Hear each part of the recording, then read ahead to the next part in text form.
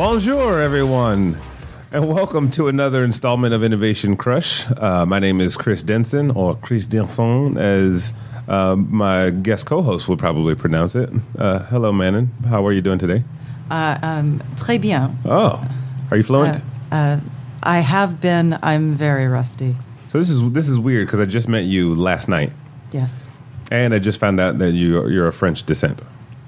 Louisiana. Oh, Louisiana. French Cajun. Creole. Yeah, a little Cajun in there. Nice, yeah. Nice. Well, welcome. Tell me a little bit about yourself. I know you have a pretty cool story and a nonprofit that takes place inside of a trailer. Yes, it's pretty awesome. I have a nonprofit that is a media arts education program for kids that are in areas where they don't have as much access to technology or to mentors that can help them guide through the process to tell their stories. So we have it's called the Mobile Film Classroom, and it is like it sounds. It's an RV that's a production studio on wheels. So we can travel to the schools, libraries, with other organizations. We just need a place to park. Do you get a lot of police pulling up behind you? A bunch of kids in an RV and. No. We don't drive with the kids in the RV. Nice, okay. We park, and then the kids get on. Well, awesome. Thank you for joining us. And then right across from me, hello. Hi. How are you doing today? Good. Good. Rebecca Kantar. Did I pronounce that right? Yeah. Good. Fine. All right. Because it's either Kantar. Everybody's names are. So. I mean, I say Kantar, but I don't really care. So. Well, I care. Okay. We care here. Okay. That's what Innovation Crush is all about, caring. But like I told you earlier, I'd never do this, but I wanted to make this. I wanted to paint a picture here and let people know who you are. First of all, you're involved in a company called GLG, correctly? Correct. And I'm going to get into a little bit of your history, and then we'll move into the future. Rebecca has served as Chief Executive Officer of Minga, a nonprofit organization dedicated to combating the global child sex trade by harnessing the power of teens. Rebecca has spoken at several TEDx events, Startup Iceland, Cisco Live, the Dell Social Innovation Summit. Oh, sorry, my highlighting went berserk. the Dell Social Innovation Summer Institute, the Nexus Global Youth Summit, the United Nations 11th Annual Day of Youth, and for teams at Coca-Cola and Red Bull. Rebecca was also a fellow at the 2013 Nantucket Project and serves on the World Economic Forum's Global Council on Humanitarian Response. Rebecca attended Harvard College and now lives in New York City. And she's only 22. That's why I wanted to read it. How did this all happen? That's a long like a 50-year-old person's bio. I think I was just born really early and someone messed up recording the date. No. I happened into everything. So in my freshman year in high school, a group of my friends grew up in Newton, Massachusetts, learned about the issue of child sex trafficking through a leadership retreat. And during that time, every organization in the space that was fighting child sex trafficking was very focused on rescue and rehabilitation in Southeast Asia and South America. And a group in the Philippines had approached us about helping to fundraise for a safe home they were building for child survivors just outside of Manila. And we said, of course, we'll help fundraise, and came home to our parents after about 30 of us met in a living room and said, let's have a yard sale and raise $5,000. What did you sell? Like crap. I'm really just an acre full of crap. And our parents were like, this is cute. You'll raise $600, but you'll clean your room, which we've been trying to get you to do for a year. Right. So please do. We raised $6,500 with that first yard sale. Wow. And kind of grew from there. We started to focus on prevention and understanding what people were doing to prevent child sex trafficking in different markets, both in the U.S. and abroad. Figured out that no one was really doing anything to prevent child sex trafficking in the U.S. and saw that as an exciting opportunity to hopefully close what was really a feedback loop issue. So what I mean by that is if you look at the economics behind any black market, whether it's drugs or weapons or child sex trafficking, you notice that there's very clear reasons why different actors in the criminal industries are acting the way they are. And in the U.S., you had pimps who were basically organizing either through gangs or through organized crime rings abroad who were able to make serious profit off of selling girls. And unlike selling weapons or drugs, a girl was a reusable commodity that could be sold 20 to 30 times a night. So when we looked at the issue in the United States, we said, why is no one working on preventing this here? Right. And the answer seemed to be in kind of where funding was coming from and how ROI was demonstrated. So when you think about a foundation or a grant that might support a survivor organization, there's a very clear story there, right? If we rescue 80 girls, that's a tremendous use of funding. No one had really shown how we prove prevention in this space. So how do we show that a child, in fact, was not sold because our organization intervened, or that a pimp did not sell a child because our organization intervened, or that a John, a buyer, did not buy sex with a child because of our organization. So I was really interested in how to close those feedback loops and how to maybe shift funding in this space from being entirely focused on rescue and rehabilitation to actually being allocated towards prevention, both on the supply and demand sides. So our little group of teenagers started giving speeches in schools, and I would actually get on stage at high schools everywhere, and I would rap to the 50 Cent and Snoop Dogg PIMP music video. You can't say that without doing it. No, we're not doing it. Luckily, that lives online for people to discover. Nice. So did that at school after school, and I was basically testing this idea that maybe if we could intervene with kids when they were 13 to 14, generally in public school settings, and I could really capture their interest with a cultural touch point that they were very familiar with. About 60% of all kids I spoke to, when I asked the question, have you seen this music video by 50 Cent and Snoop Dogg, would raise their hand. So understanding that they'd already kind of been introduced to this idea of prostitution. Right. And it had been treated in a very glorifying and kind of glitzy way, when in fact the reality of child sex trafficking and prostitution at large is far from glamorous. So that's an interesting dynamic, right? Like, you're 14 or 15 at that time, and you have a very different perspective than your peers. Yeah. Where did that come from, right? Because a lot of us, even at 14, like, you hopefully, I have a 9-year-old, so I'm like, hopefully, you almost don't know what sex is at that point in time, let alone to know that pimping and what, Snoop is talking about and 50 Cent are, like, is a global problem. Right. So, where did that come from in you as an individual to kind of see the world differently at that point in time? I mean, exactly as you said, I figured out what sex was probably a year before I started talking about anti-child trafficking work. So thinking about this dynamic, really what compelled me was the average age of entry into prostitution in the United States at the time was 13. So I didn't understand how we could possibly expect our generation to solve this problem when those at the highest risk, 13 to 15-year-olds really, primarily in urban demographics, had no idea what child sex trafficking was, and the only glimpses into the industry they ever had were through our pop cultural references that made it look really enticing and appealing. And you could imagine, as a young woman growing up maybe in a broken home, maybe coming out of the foster care system, someone who hasn't seen unconditional love and hasn't been in a nurturing, supported environment, this idea that you could be in this alternate world where you're absolutely worshipped for your beauty, you're treated like a queen by these men who exist to basically serve you. That's definitely the vision that was purported by our pop culture and media. That's a really enticing alternate reality. And of course, when girls actually enter into prostitution or the child sex trade, their lives are far from that beautiful picture that 50 Cent and Snoop Dogg have worked hard to paint. Right. And even far more like any other organized crime industry, full of death and drugs and threats and fear. Stop, you're going to make me throw away all my hip-hop albums. But no, I mean, that that's amazing, and I think, when you touch on a lot of those topics and just being able to, I don't know, to see the world differently at that point in time, I look at, you made a good point. I saw you speak a couple of weeks ago at an event called Hatch. Shout out to Yarrow and the whole Hatch crew. But you made a great statement of, young girls need more examples, than just princesses, right? And, just... What advice? How do kids approach you? Like, I see that you're in a lot of adult circles, but did you ever get a chance to actually go and speak with the girls that you were trying to save?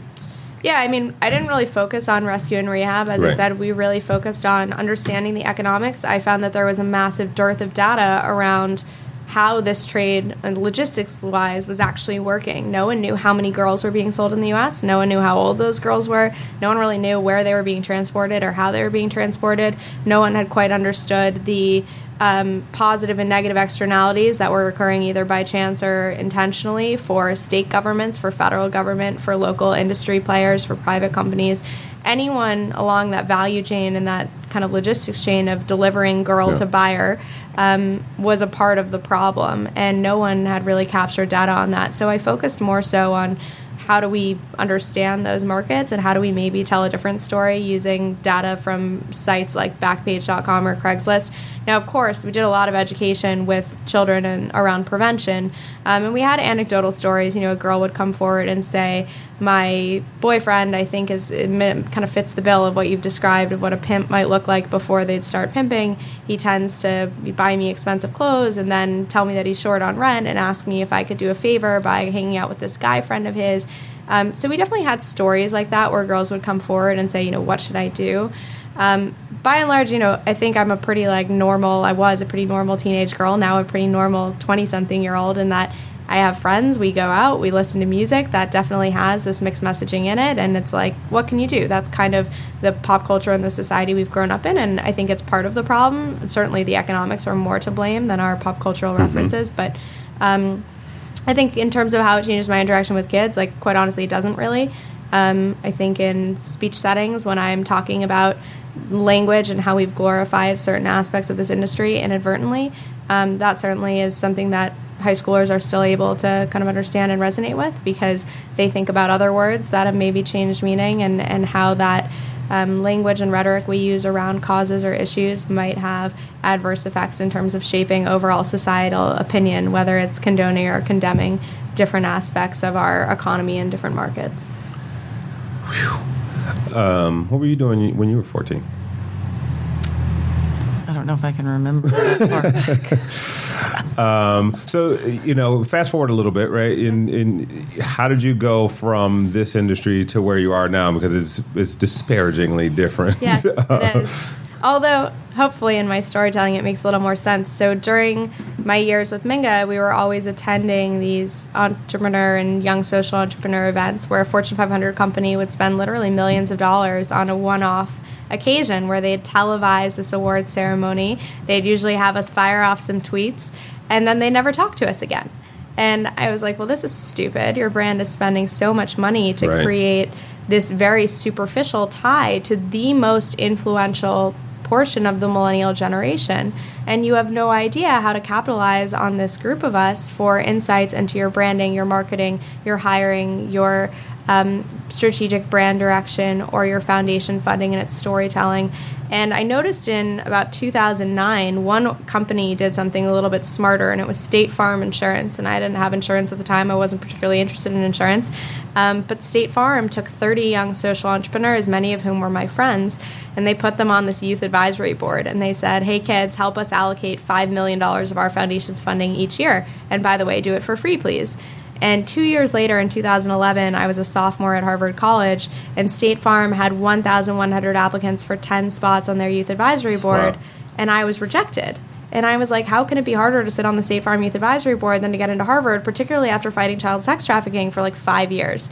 So didn't quite understand what was happening, but had also been researching boards of directors of publicly traded companies, because at the time, Mingo was working on some cause marketing partnerships with different brands, and I became really interested in corporate leadership and how these companies actually functioned.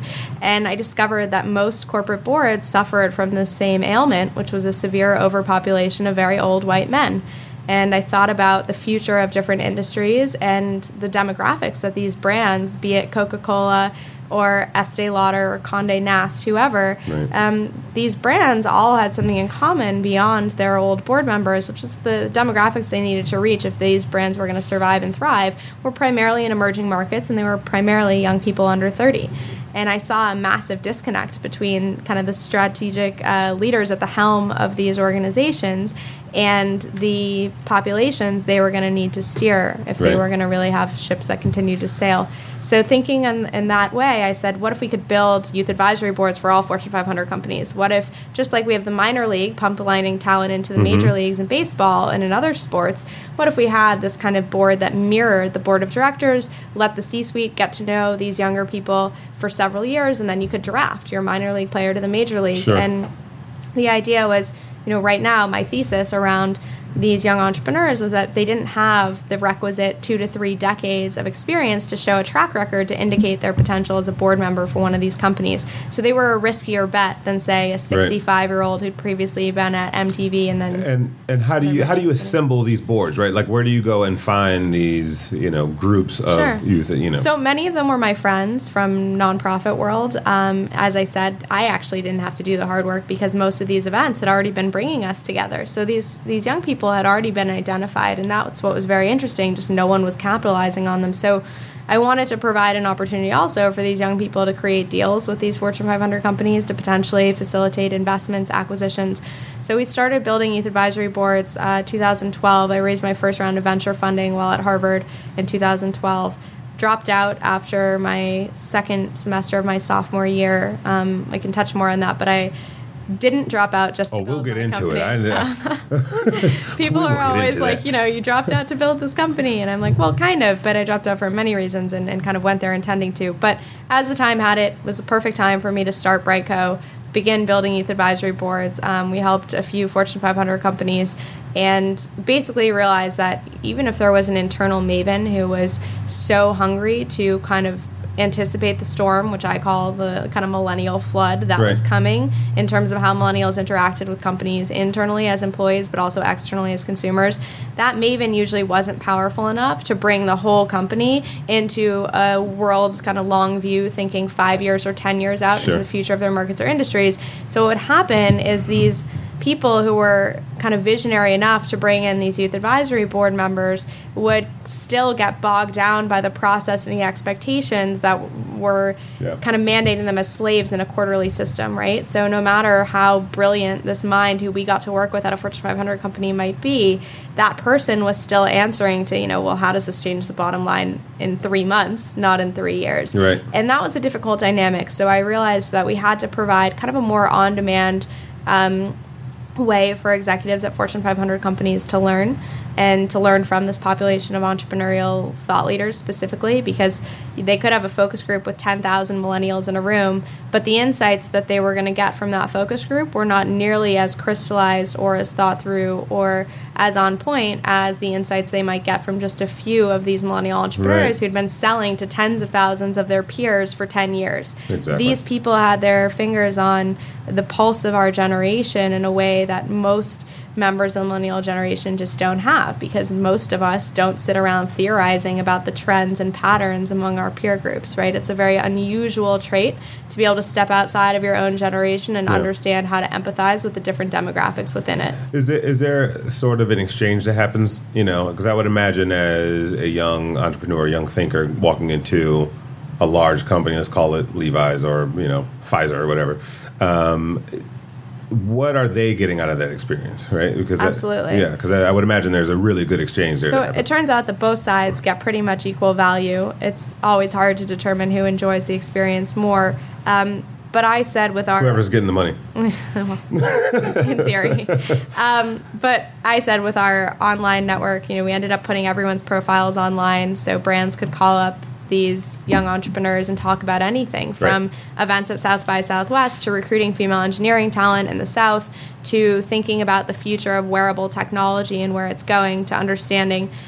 millennial trends and core values and how to manifest those throughout a brand and a customer experience, for example. So in those cases, there are specific questions where I think brands got a ton of value from just having someone answer a question that otherwise they'd have to spend, months reading and Googling for. Right.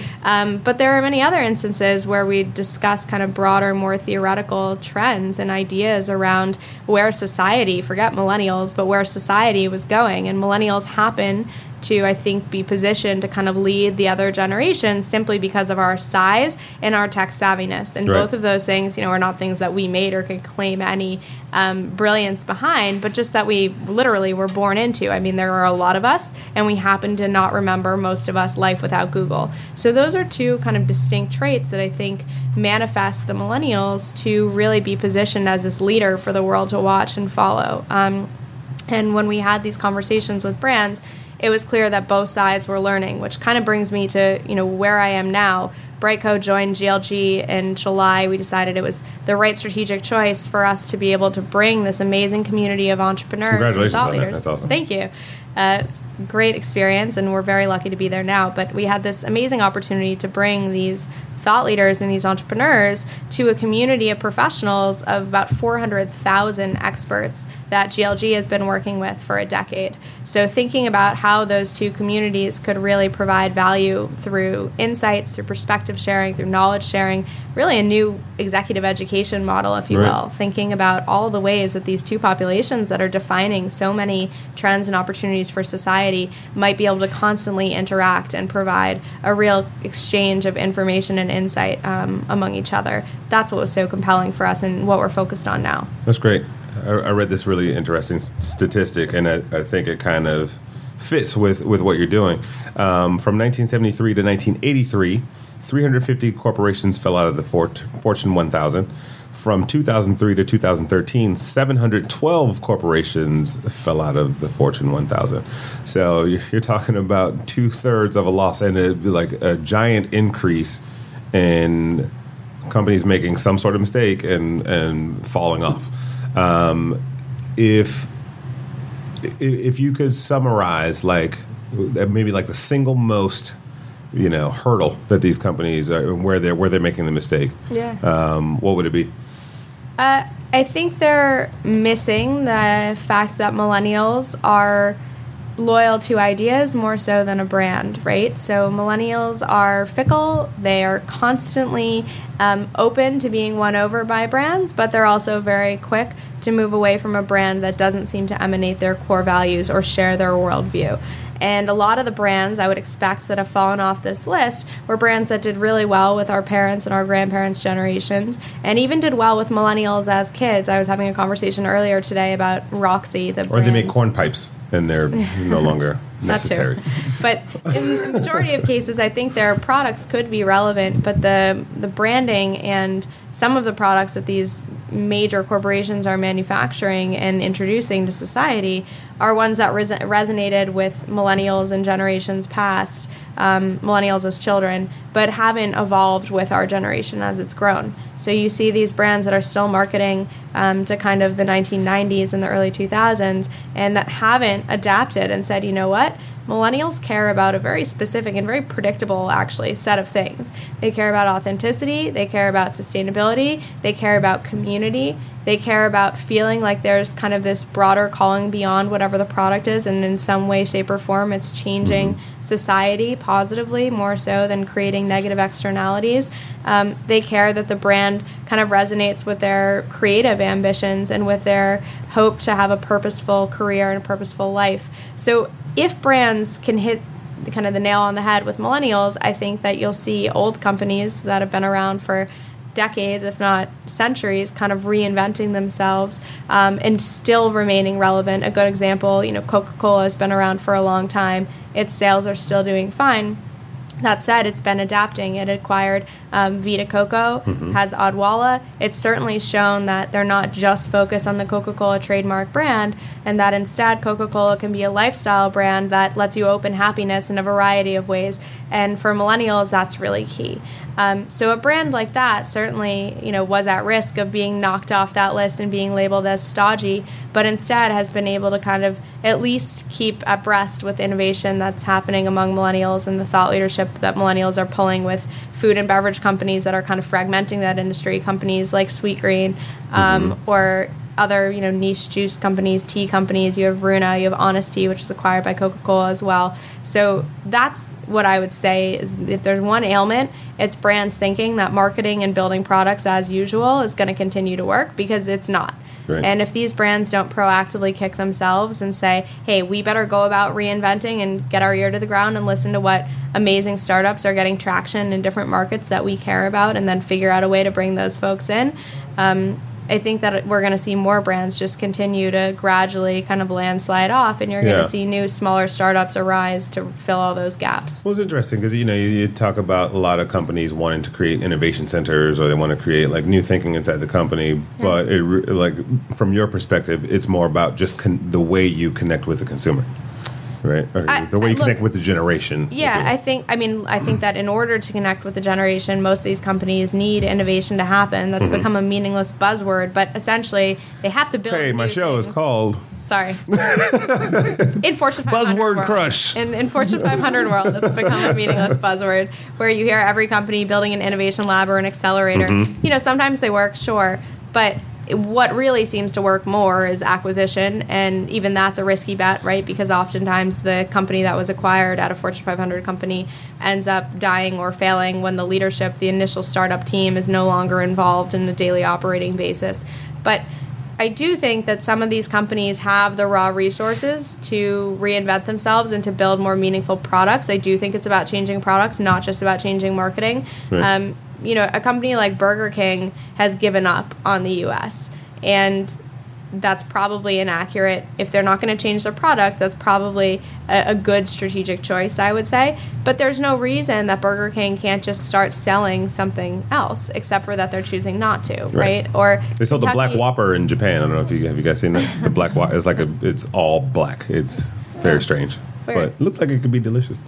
Interesting. I mean, you have Kentucky Fried Chicken could become Kentucky Fresh Chicken and probably do better here, right? So thinking about if these brands are going to wait to be kicked or if they're going to kick themselves is really the question. And if they do decide to innovate, I think the other mistake that a lot of them make is, promoting someone who's been there for 30 years from within to lead the innovation. Like, how is that person possibly going to have external data points to deliver a radically different solution when they've been ingrained and brainwashed at this company kind of with an internal myopic view for 30 years? Yeah. It's very unlikely that that person's going to come in one day and say, hey guys, we've been doing everything wrong. Let's just start again.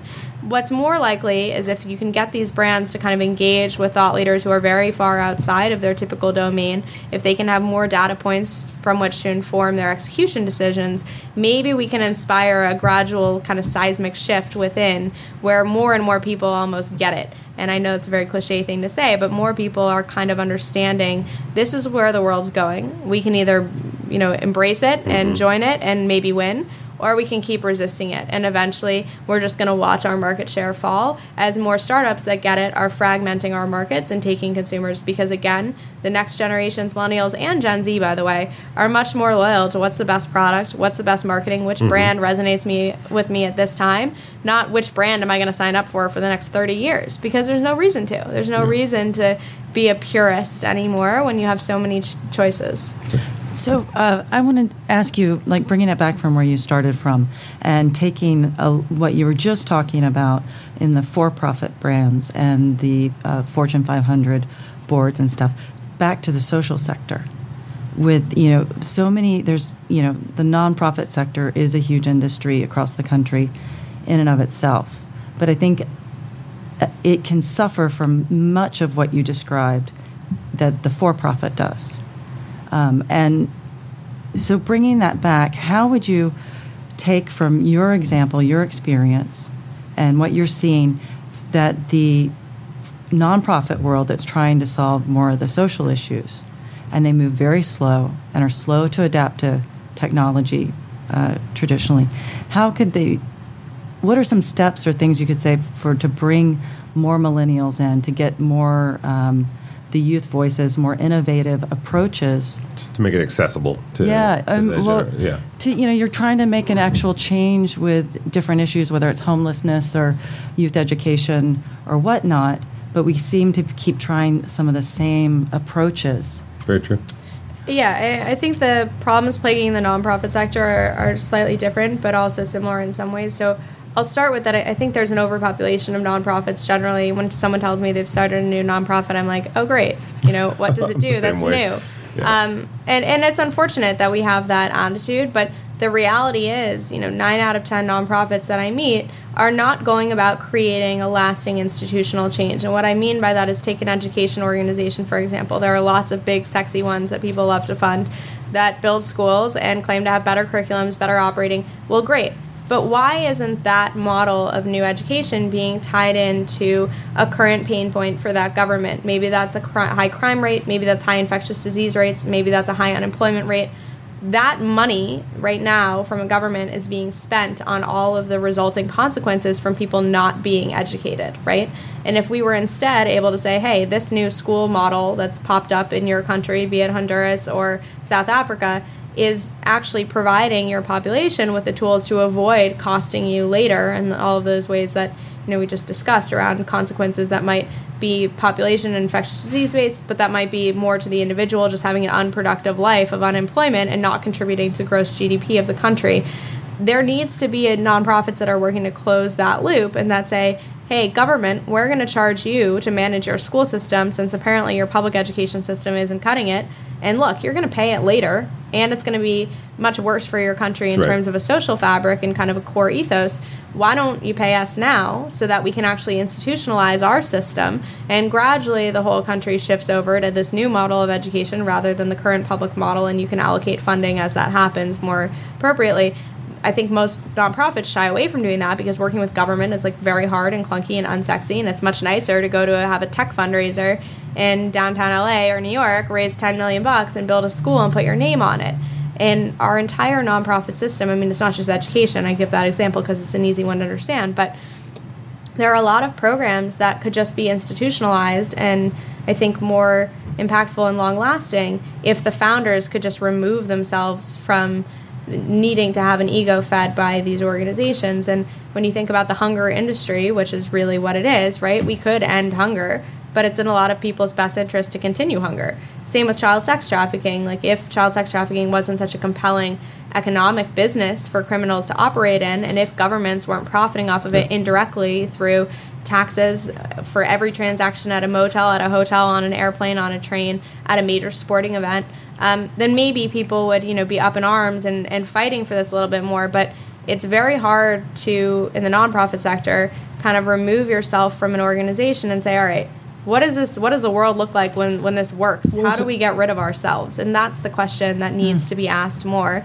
And it's very hard because that's obviously not a sustainable business model. So how do you think about building something that has an earned revenue stream that automatically institutionalizes and that basically puts the nonprofit out of work? That should be the goal. Well, is it in some instances kind of like the chicken or the egg, right? If most nonprofits, I think emotionally are attached to the immediate result, right? And when you talk about you beginning to work with governments and things that have longer lead times, sometimes years, that's because it's nonprofit, and I use the quotation fingers, it is hard for them to just fund and live. And you can cough on the microphone, it's okay. That wasn't you, surprisingly, Rebecca. But no, it's just kind of you look at this, the long lead time it takes to do what you're talking about and go in at a macro level where it's I can go talk to these kids or this, this person right here. And yes, it's a Band-Aid, but it's kind of there's the philosophy of the pay it forward model, someone did something great for me and now I'm going to do it to the next person. Yeah, look, in that way it's a perfect segue. It's the same problem of long-term thinking and long-term acting as opposed to immediate gratification that you're seeing prevail throughout the venture capital and startup ecosystem. There's a constant conflict between startups that frankly do stupid things and provide very little value to humanity but are getting massive checks from VCs who think this is going to be the next hot app because it can accrue the most users the fastest. If we really step back as a society and think about it, it's really hard to argue for why a brilliant young mind coming out of Harvard or Stanford or wherever should be founding another iterative app on helping humans do some, silly thing like send messages to friends with their pictures or hand-drawn icons over them. when you think about the potential value add that that student or young graduate could be adding to society if they would just focus on a different problem, all of their time, attention, resources, the networks around them. These kids are graduating with massive social capital and then spending it in very unwise and selfish ways. And not that they're necessarily thinking about that, right? They're thinking about, oh, the number of jobs I can create with my company, the number of users I can touch, the number of daily lives I can change. And it's not all bad. Some of those are very valid reasons and motivations to start a company. But could we optimize a little bit more and position these people instead around solving major problems so that maybe we also don't need to have such a stream of nonprofits working on Band-Aid solutions, because maybe we can help bring some of the venture capital money that's out there behind really meaningful solutions in industries that haven't been touched for years, like asphalt. Why do we still use asphalt on the street? Why isn't any entrepreneur working on asphalt? Well, infrastructure isn't exactly a sexy bucket to attract VC investment, right? Or hardware companies. Really hard for hardware companies to get money because very few venture capital firms want to back hardware companies. Everyone prefers software and B2B platforms more so than hardware.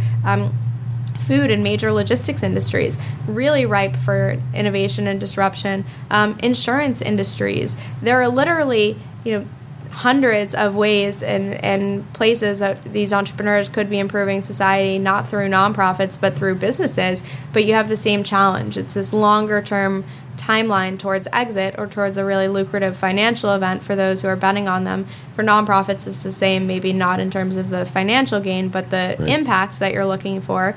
And it's just a human psychology problem, right? It's harder to make that end result that's 5 or 10 years out really tangible and to keep structuring short-term wins for the team that make sure that eventually they get to that long-term home run. So instead, we see people look for instant gratification, and that's usually what these smaller, app-based companies are delivering, is an experience that instantly attracts hundreds of people, hundreds of millions of people more so, delivers a marginal improvement on those users' daily life, and says, "Great, now while the iron's hot, let's sell it."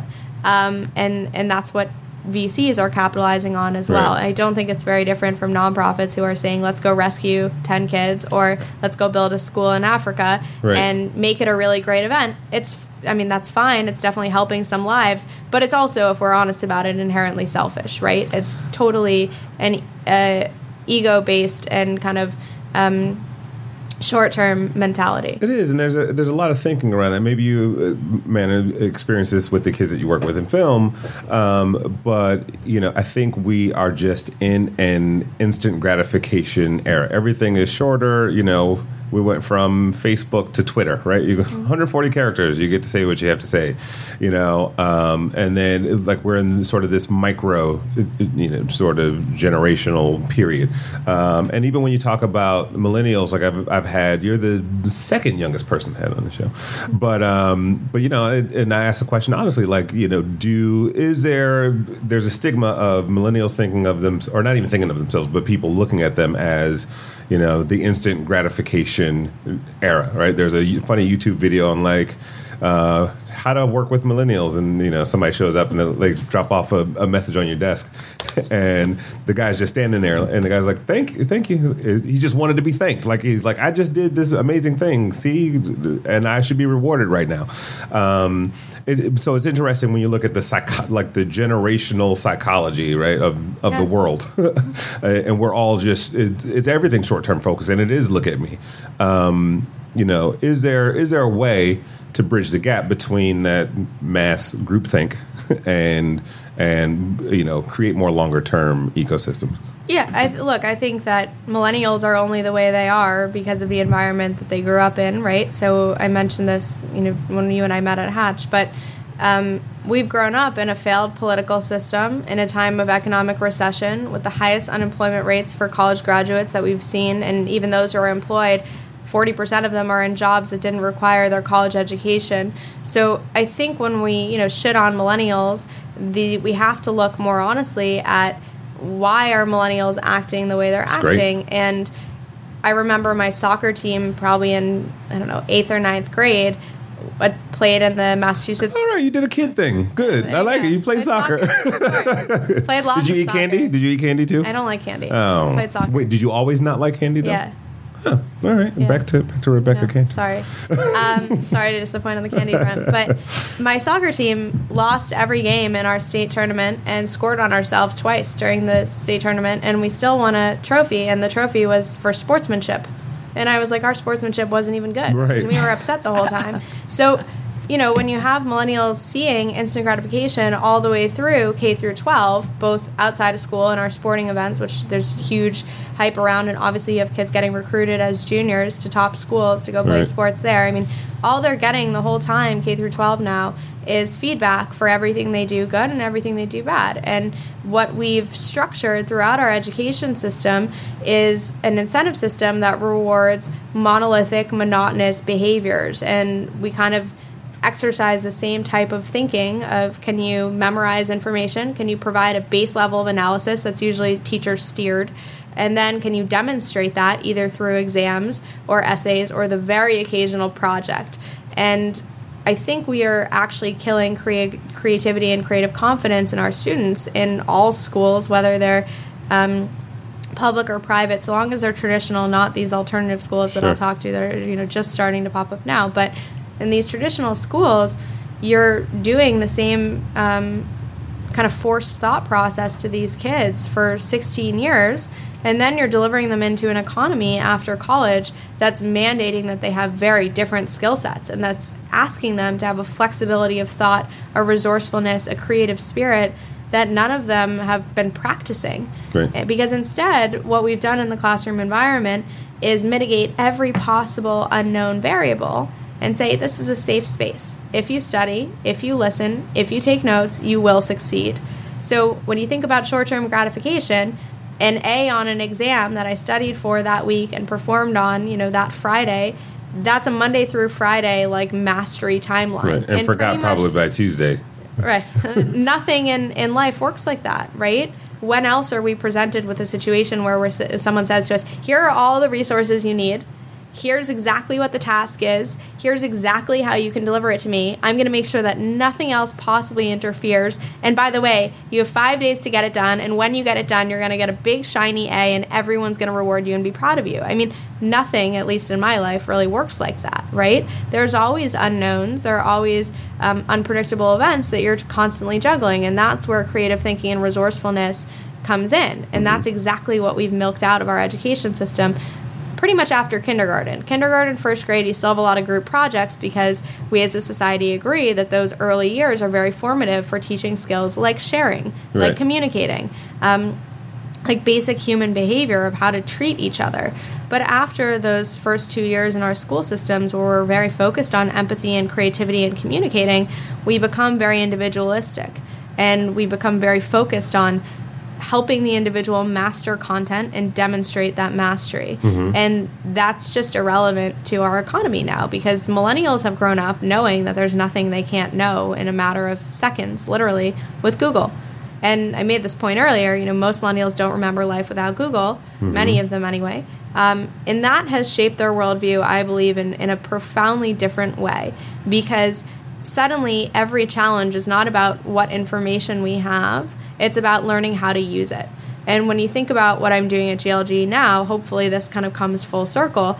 GLG provides this community of professionals who are helping executives, now startup founders, and through our social impact fellowship, nonprofit leaders make decisions with more and better data points. So as you're thinking through how to structure the strategic future or path of your organization or your Fortune 500 company or your startup, whatever it might be, you're facing these challenges that really the quality of the information and your flexibility of thought and how to use that information, which can often be guided by institutional wisdom or perspective from very seasoned industry experts, that's what determines the probability of success of whatever your venture is. So when we think about learning in our grandparents' generation or our parents' generation, it was very much a one-time thing.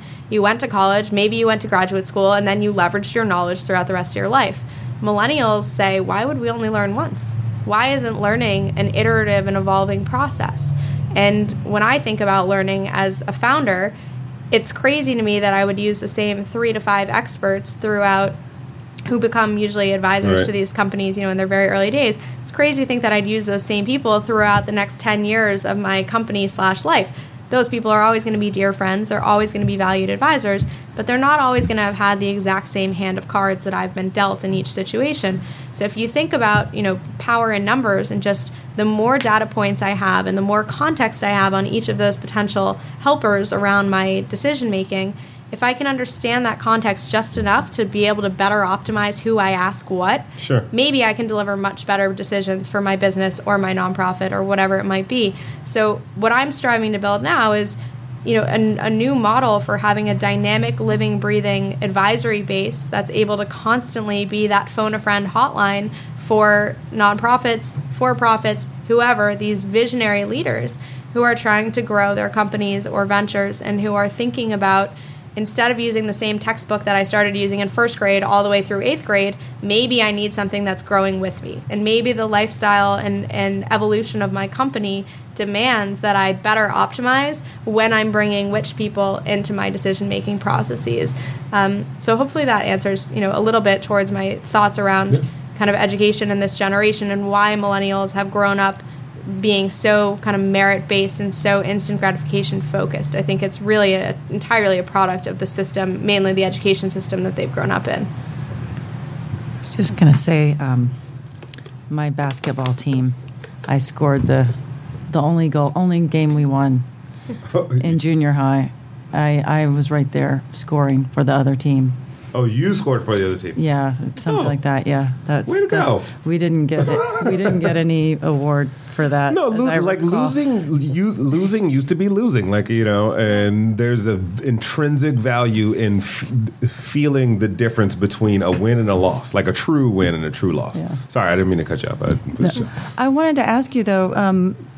Going back when you're talking about education and not having the creativity in there, I think of all the kids I work with, and most of the time I'm working with kids, whether they're in the foster care system or kids that are actually in probation camps, or just kids that are in neighborhoods like East LA, South LA, that are in some good charter schools. They're really motivated. But, they may be the first one in their generation to go on to higher education and just don't have as much support on there. I find them very creative and really wanting to find different ways to express themselves and have some agency. We always have them within the parameters of the project. They choose their topic. And a lot of times, especially if they're in high school age, it's looking at issues like sex trafficking, or why are there no fresh fruit or grocery stores within a certain radius? Why is there no movie cinema in this neighborhood? Right. Those kind of issues. Or no Kentucky Fresh Chicken. There's a lot of Kentucky Fresh Chicken. Yeah, but I like that idea. By the way, I'm gonna steal it. Just so you know. Okay. I'm just letting you know. So for legal purposes, it's been all recorded. Yours. Thanks. Yeah, so on that, with these kids, that some kid that has a passion about an issue, taking your experience, what are some words of advice or things that you would say to them or to people like me working with them to help encourage them to take it to that next level and say that, you can, just because you're 16 does not mean you cannot make a difference? Yeah, I think there are a number of organizations that support early projects. I would definitely frame things as projects. I don't think that most kids, certainly not populations coming from underserved areas, and I don't mean that because they don't have the resources, but simply because a lot of times, my understanding anyway, with most of the kids I've interacted with, is they are behind on some very basic skills that I do think are very important: reading, writing, communicating. Now, some of the best ways to hone those skills are through community projects. And exactly as you've said, having these students identify some of the projects that plague their community kind of most immediately, so not the huge world issues, but can we focus on why no one goes to our farmers market in East LA? Is there one? How would we change that to be a community-centric experience that people would actually use it? Having them have agency over something that's local and relevant and immediately tangible is the best way, I think, to motivate. Making sure that they have, reasonable resources to start acting on whatever they're planning, and also bringing in people to inspire them throughout the process, right? So if you're doing something that's design thinking oriented, like bring in some local product designer from LA to help them understand human-centric design approaches. I think that's where education has to go, honestly, especially for the masses in urban areas. We have to move away from this test-based, regurgitation-based curriculum towards what I call an application-based or a project-based learning curriculum. Other people call it experiential learning, but I'm like, all learning is experiential. It just might be a sucky experience, right? So can we move towards application-based or project-based learning? And with that in mind, can we make it hyper-relevant to each community? Now, there are some challenges with institutionalizing this, right? Because as you're probably discovering, one, it's hard to fund sometimes, and sometimes it's very complex to manage 100 different projects going on at an elementary school. I mean, you're shuttling kids everywhere. They all have different ideas. They need different resources. They're solving different problems. In some cases, they're just being more annoying than helpful to whatever the local organization already working on it is. So structuring these application-based learning opportunities is definitely a challenge. And measuring the skills and the progress these students are making through application-based learning programs is even more challenging. Yes. How do you standardize evaluation of leadership skills in a team? How do you standardize evaluation of persuasive speaking skills? I mean, these are things that are entirely subjective. So the challenge, I think, for us for the next 10 years, if we're going to move away from, say, all roads lead to AP exams, which in turn gain admission to Harvard, Princeton, Yale, and every other school below those schools, we have to change kind of the end of the pipeline. Those AP exams right now are a very powerful gatekeeper for these students, and not just the urban underserved population, but all students. If you think about these boutique charter schools that are popping up, which it sounds like some of your students are lucky enough to attend, those schools, I think in many cases, have embraced project-based learning. They're developing minds in a better way than many of our public schools, but those students aren't really gaining admission typically to the top elite universities because they don't have AP exams to basically demonstrate to a Harvard, a Princeton, a Yale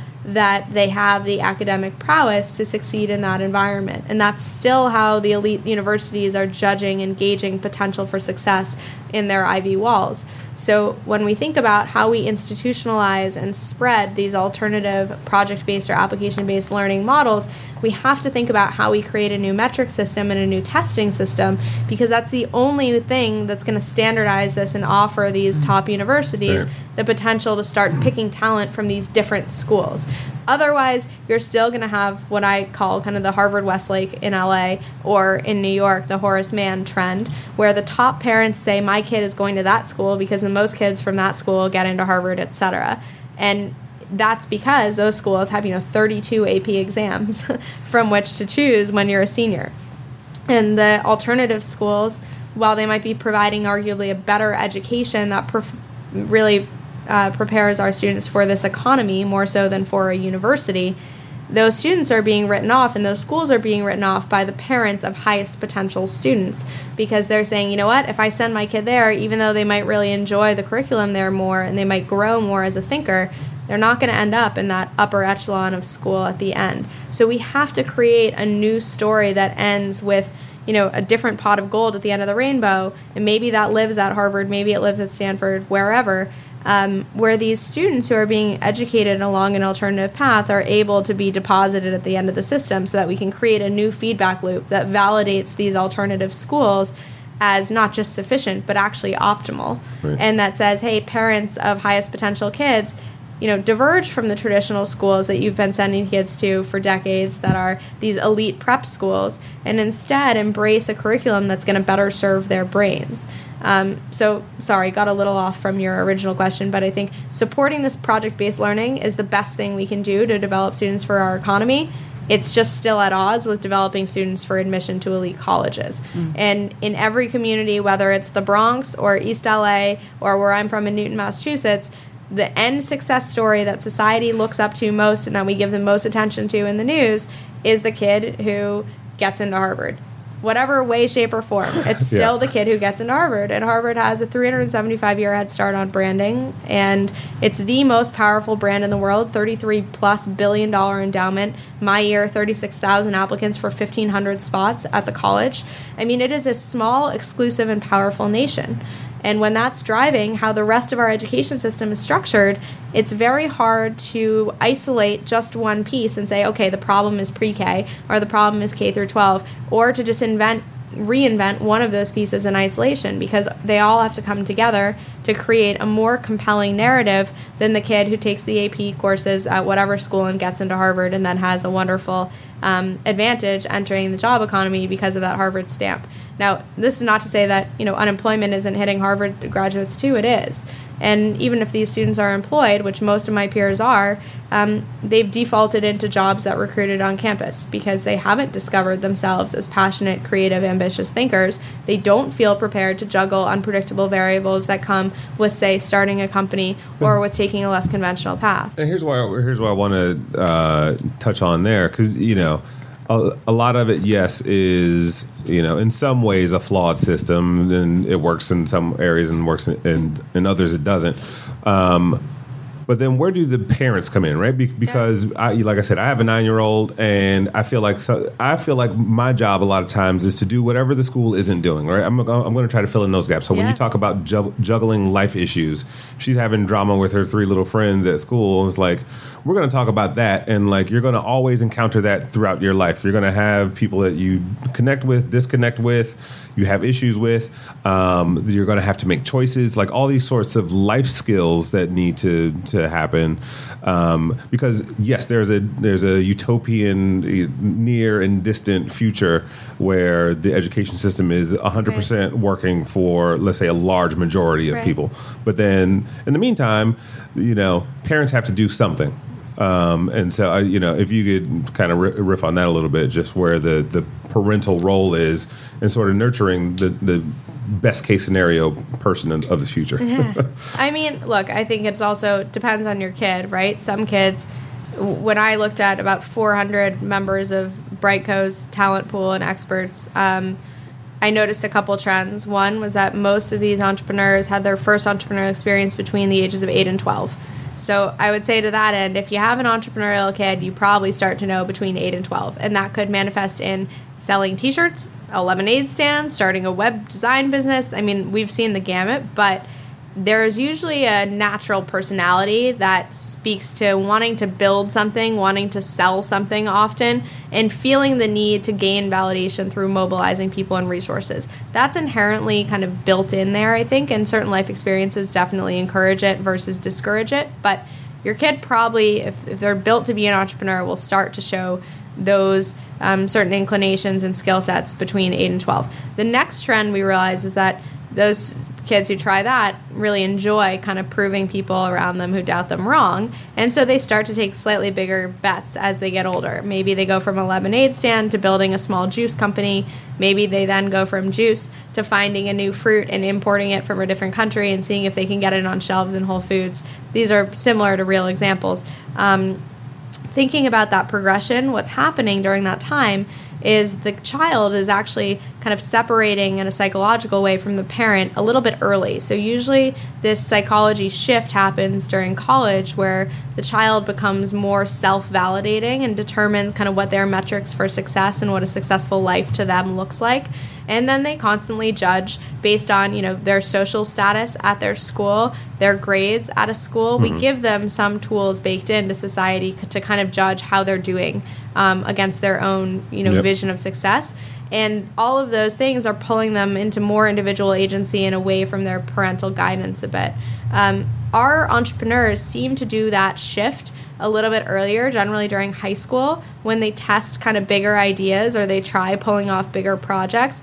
And their parents say, I really don't think this is going to work. This is, one of your weirdest ideas yet. And the kid says, you were wrong the last 3 times, so let me just try it. And if it doesn't work, then it doesn't work, and I build something else. Which is also kind of, that's part of your story, too, like, if I remember correctly. Absolutely. We came up with, crazy stories for literally 4 of us went on a road trip when we were 16. We drove 4,000 miles in 4 weeks speaking to kids in public schools and in summer camps all over the U.S. and Canada because we wanted to see if speaking to teenagers and trying to do kind of this prevention curriculum that we designed was at all plausible. And our parents, every one of them, said, there's no way you guys are going on a road trip. And we got a minivan donated, we painted it, and we left 4 weeks later. That's how only one of us could drive, but our friend Ben got all of his driving hours done on our Shout out to trip. Ben. What's he doing now? Ben is at Brown still. He's been building companies and organizations, and definitely shout out to Ben. That whole group original Mingaites went on to do things that they... I prefer minglings. Sure, that's fine too. Minglings. How about that? They all have gone on to kind of continue to manifest that entrepreneurial spirit that they first exhibited, really starting when we were 14 with that yard sale. In my case, I'd had other projects that were warning signs to my parents probably earlier on. I discovered that we lived in Newton, which is 60% Jewish, and that during bar and bat mitzvah season, people really needed gifts, and I would custom make mirrors or photo frames and sell them for 10x what it cost to make them. I mean, right. It was just silly. But most of these students, it was their first time doing something entrepreneurial, and it kept working. We kept producing bigger events. We kept going on these trips. I mean, by my freshman year in college at Harvard, I was giving a speech in Abu Dhabi. I mean, flown there to talk about child sex trafficking. That is an extraordinary experience for a young person. And the life skills, the maturity, the social grace, the empathy that comes from interacting in environments where there's constantly unknowns and there are constantly adults, honestly, around you who you feel you need to meet and operate at their level. I mean, that is the best education we can provide for students in terms of how to exist in the world and how to adapt with the world and how to invent the future. So as a parent, I think, figure out what kind of kid you have. If you have one of these kids who you think has this entrepreneurial inkling and potential, then nurture that, but don't, acquiesce to every whim and will, because part of what these people need is to learn how to butt heads and continue on. I say no all the time. Yeah, there you go. No! But don't say no for no reason. No, I'm and kidding. I would say, what I offered at Hatch when we were talking about this theme was, make your kids argue and present a logical base of reasoning for why they want to do something different. Yep. If it's they don't want to go to summer camp or they don't want to have a summer job because they want to go on this other experience, fine. But help you understand why you should buy into that idea from them, and force them to sell you the way they'd be selling a product in the market. Because the best thing you can do for these entrepreneurial kids is help them prepare for when they're out there pitching an idea to the big bad world. They're going to get shot down left and right. Or just pitching themselves, right? That's what an interview is, right? It's a pitch. It's a pitch. Everything's a pitch. Yeah. Everything's a sale. So thinking about how to nurture that attitude and help them when they present something decent, support it. Yep. And congratulate them on winning you over with that theory or that argument. But no sportsmanship trophies. Yeah, maybe stop those. So the show is called Innovation Crush. As we wind down, because I could talk to you forever. I got 2 other pages of questions. Sorry. No, this is great. This is perfect. Don't ever apologize, especially to me. No, the show is called Innovation Crush, and so obviously there's things that we crush on that are in the world, and there are people who are crushing it, right? Is there someone or something that you see out in the world that is super impressive to you right now that you look out and you go, oh, it doesn't have to be in your world. It can be, in the food arena or wherever. Yeah, there are a couple things. It's funny you say food because I actually really admire a few companies. Give a shout out to 2 of them right now, Hampton Creek Foods and Modern Meadow.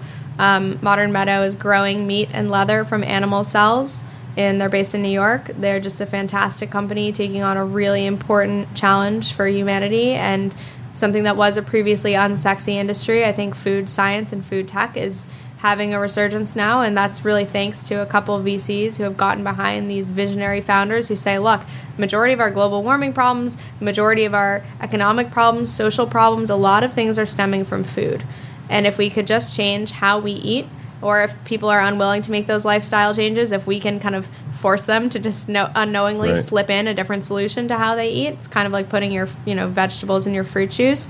Maybe we can build a better hamburger and in turn build a better world. I would love a better hamburger. There you go. I'm vegan, so for me, not as much. But so you're only impressed from afar. You haven't tested their wares. I have not, but I would consider eating grown meat, right? Because it basically takes away all the problems. Maria, would you eat meat that was grown? Oh yeah. Would it really? Yeah.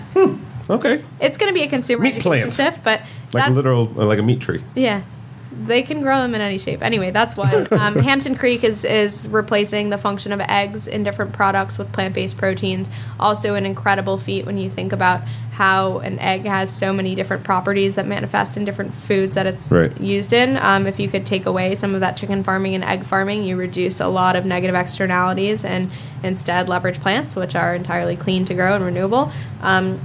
So in the food arena, really impressed with those companies and the general trend of entrepreneurs wanting to take on food tech and food science because it's really important.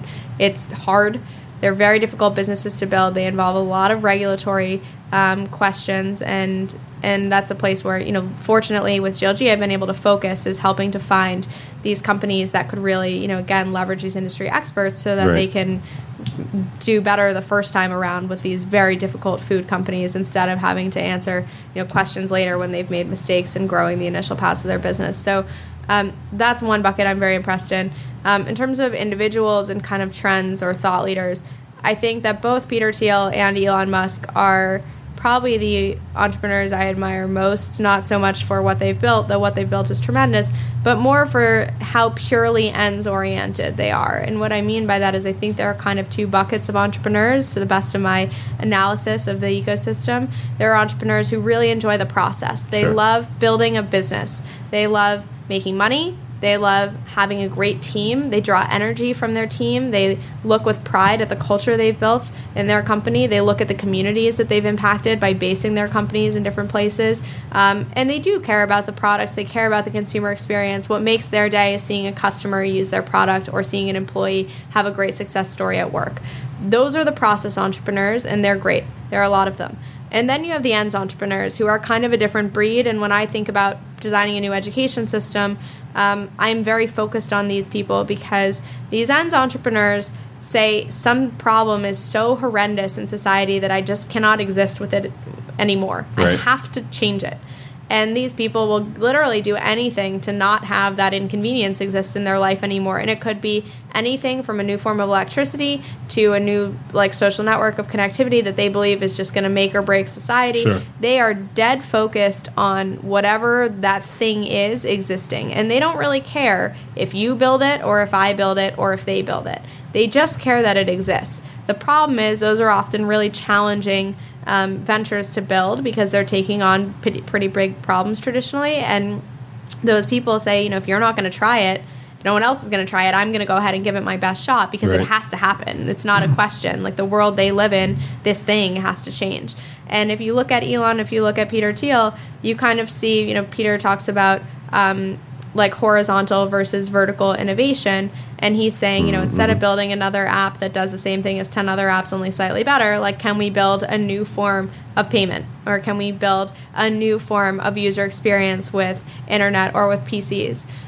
Elon, similarly, obviously is famous now for releasing his IP and saying, have at it. If you want to take on building a underground railway that, functions as his Hyperloop does at 10x the speed of any conventional transport, please do, right? And it's that openness of thinking and almost the open source movement with open source coding has kind of spurred this for years. But that idea of, here's the IP, everyone please join in building it because the vision is so grandiose and it's so unbelievably progressive to society that it just has to happen.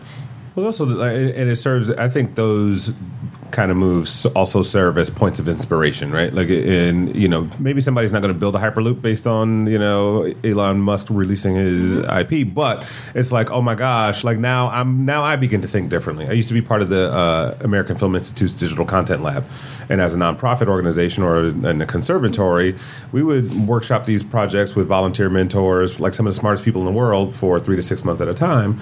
And then once you probably know, man, during AFI Fest, we would do our own thing called AFI DigiFest, and we would showcase these 10 projects, get them up to 25 to 75% functional, and be like, have at it. This is now in the public domain. Right. So, and you'd be surprised at the things that maybe nobody went and built the exact thing, but they built something similar or something inspired by, or, but they probably wouldn't have been thinking that way until they walked in the room. I think those entrepreneurs who are ends-oriented and who are willing to take that first risk in a new industry or in a new space, really, we need to to applaud those entrepreneurs above everyone else, because they're breaking the ground for venture capital to migrate there, for consumers to develop expectations and a whole new set of demand around different markets. And those companies are not just groundbreaking for whatever their venture is, but are really building new markets. Yes. And that's very powerful. And we have to focus with our education system, with all the resources we have to offer, on those executives who have that vision and who are really set on building a world in which this new system exists or functions better. Brilliant. We're running out of time, but I have to ask you this question. Yeah. And kind of in my notes, I was like, you're big on nurturing talent. Like, I think that's sort of just the theme of, where you find your purpose and your Sure. oomph. I'll use oomph in a sentence. I've never done that before. But no, and then you have this vision for how to better nurture that talent, whether it's in the entrepreneurial ecosystem and corporations, or if it's, the 5-year-old to 12-year-old kid. What does the world look like 100 years from now if we adopt the Kantar method? Which I just gave you that one, by the way, the Kantar method this year. Look, I think the world looks more like Elon Musk all over the place. I think that right now, if you imagine the opportunity cost in us missing one Elon type a year even, right? If we miss one of those entrepreneurs because we've shot them down one too many times, or we've drained the creativity out of them at a top university or at a top high school, I mean, that is a massive opportunity cost to humanity, because that brain and that social capital generally that comes with the brain having been ingrained in a network, like in Elon's case, Penn, or at Harvard, or at wherever, I mean, that is a huge cost to us, and we need to make sure that we don't lose a single one of those kids. And I believe if we build a system that captures those people, encourages them, nurtures them, exactly as you said, we can have, instead of, as Teal said, instead of having 140 characters, maybe we'll get flying cars. I don't know that we need flying cars, but maybe we get to a place where we have these unafraid thinkers who are saying, let's try it. And if, I don't care about having ownership over it. I just care that it exists. I think the world in 100 years could be in two places. Either we've embraced those talented entrepreneurs as really the people who we need to focus on in society. And as I mentioned at Hatch, I call this theory kind of the case for the elites, not elite in terms of socioeconomic status, but elite in terms of they've been pipelined on this elite pathway and they show the psychological traits as a high potential entrepreneur. If we focus on that really small percentage, it seems totally counterintuitive. I do believe that we're going to see a trickle down throughout our education system, and in turn, just elevation of the quality of life in America as more people are able to plug into these entrepreneurial teams and these inventions of the future.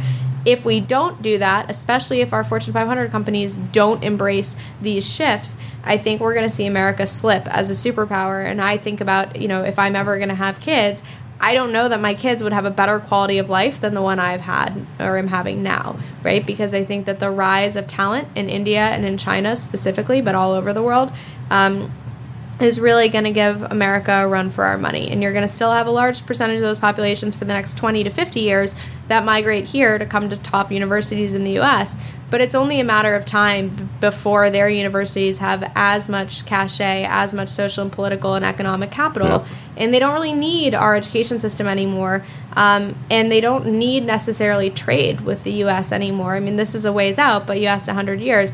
I think there's a version of 100 years where America is not a superpower, where it's not a great place to live, where it's really hot and we have really strange temperature zones here in L.A. Mad Max. And everywhere else. Yeah, so I think that there's a 100-year future that's really dismal and that I wouldn't necessarily want to live in. But there's another one if we can find these brilliant minds and nurture them that, maybe is a whole lot better and much further than we ever thought humanity would progress. Manon, do you have any final words of wisdom, or you look like you're freezing? No, I'm not freezing.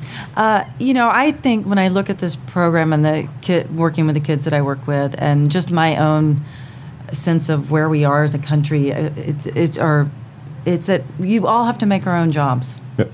We have to create what we're going to do. The whole model of when we got out of school, you get into a corporate thing. I never followed, but that's not going to happen. That doesn't exist anymore. So that creative thought, that you're going in, that attitude. I have it from doing the nonprofit, that Sure. entrepreneurial, if someone's going to get the job done, it's going to have to be each of us doing it and coming up with ideas and ways to carry through. And we do need to support our kids and train them on how to do that. Man, and we get can keep out there. going.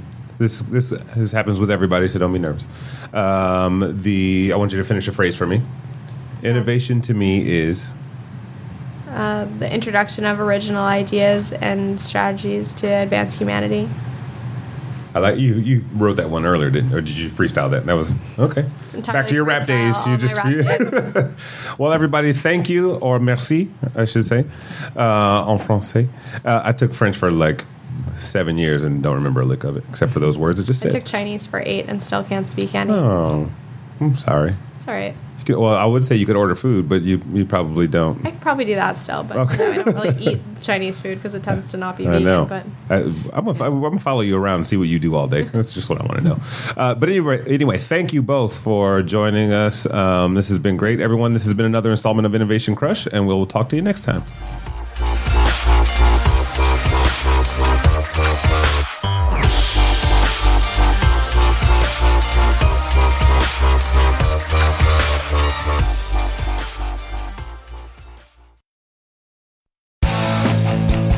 If you like listening to comedy, try watching it on the internet. The folks behind the Sideshow Network have launched a new YouTube channel called Wait For It. It's got interviews with comedians like Reggie Watts, Todd Glass, Liza Schlesinger. I've been friends with her for 10 years. One of the funniest people out there, and I still have a hard time with the last name, Liza. Our very own Owen Benjamin, that's me, takes you on a musical journey down internet rabbit holes and much more. You don't have to wait any longer. Just go to youtube.com/waitforitcomedy. There's no need to wait for it anymore because it's here and it's funny. And I love you. A few days ago, Brooke Tudine posted an inspirational quote on her wall that got 17 likes and 3 comments. Thumbs up, Brooke. Geico also wants to make a comment. In just 15 minutes, you could save hundreds of dollars on your car insurance by switching to Geico. And nothing says inspiration better than saving money. Well, except for those posters that say things like teamwork, excellence, and make it happen. Hashtag keep climbing. Hashtag savings. Geico. 15 minutes could save you 15% or more on car insurance.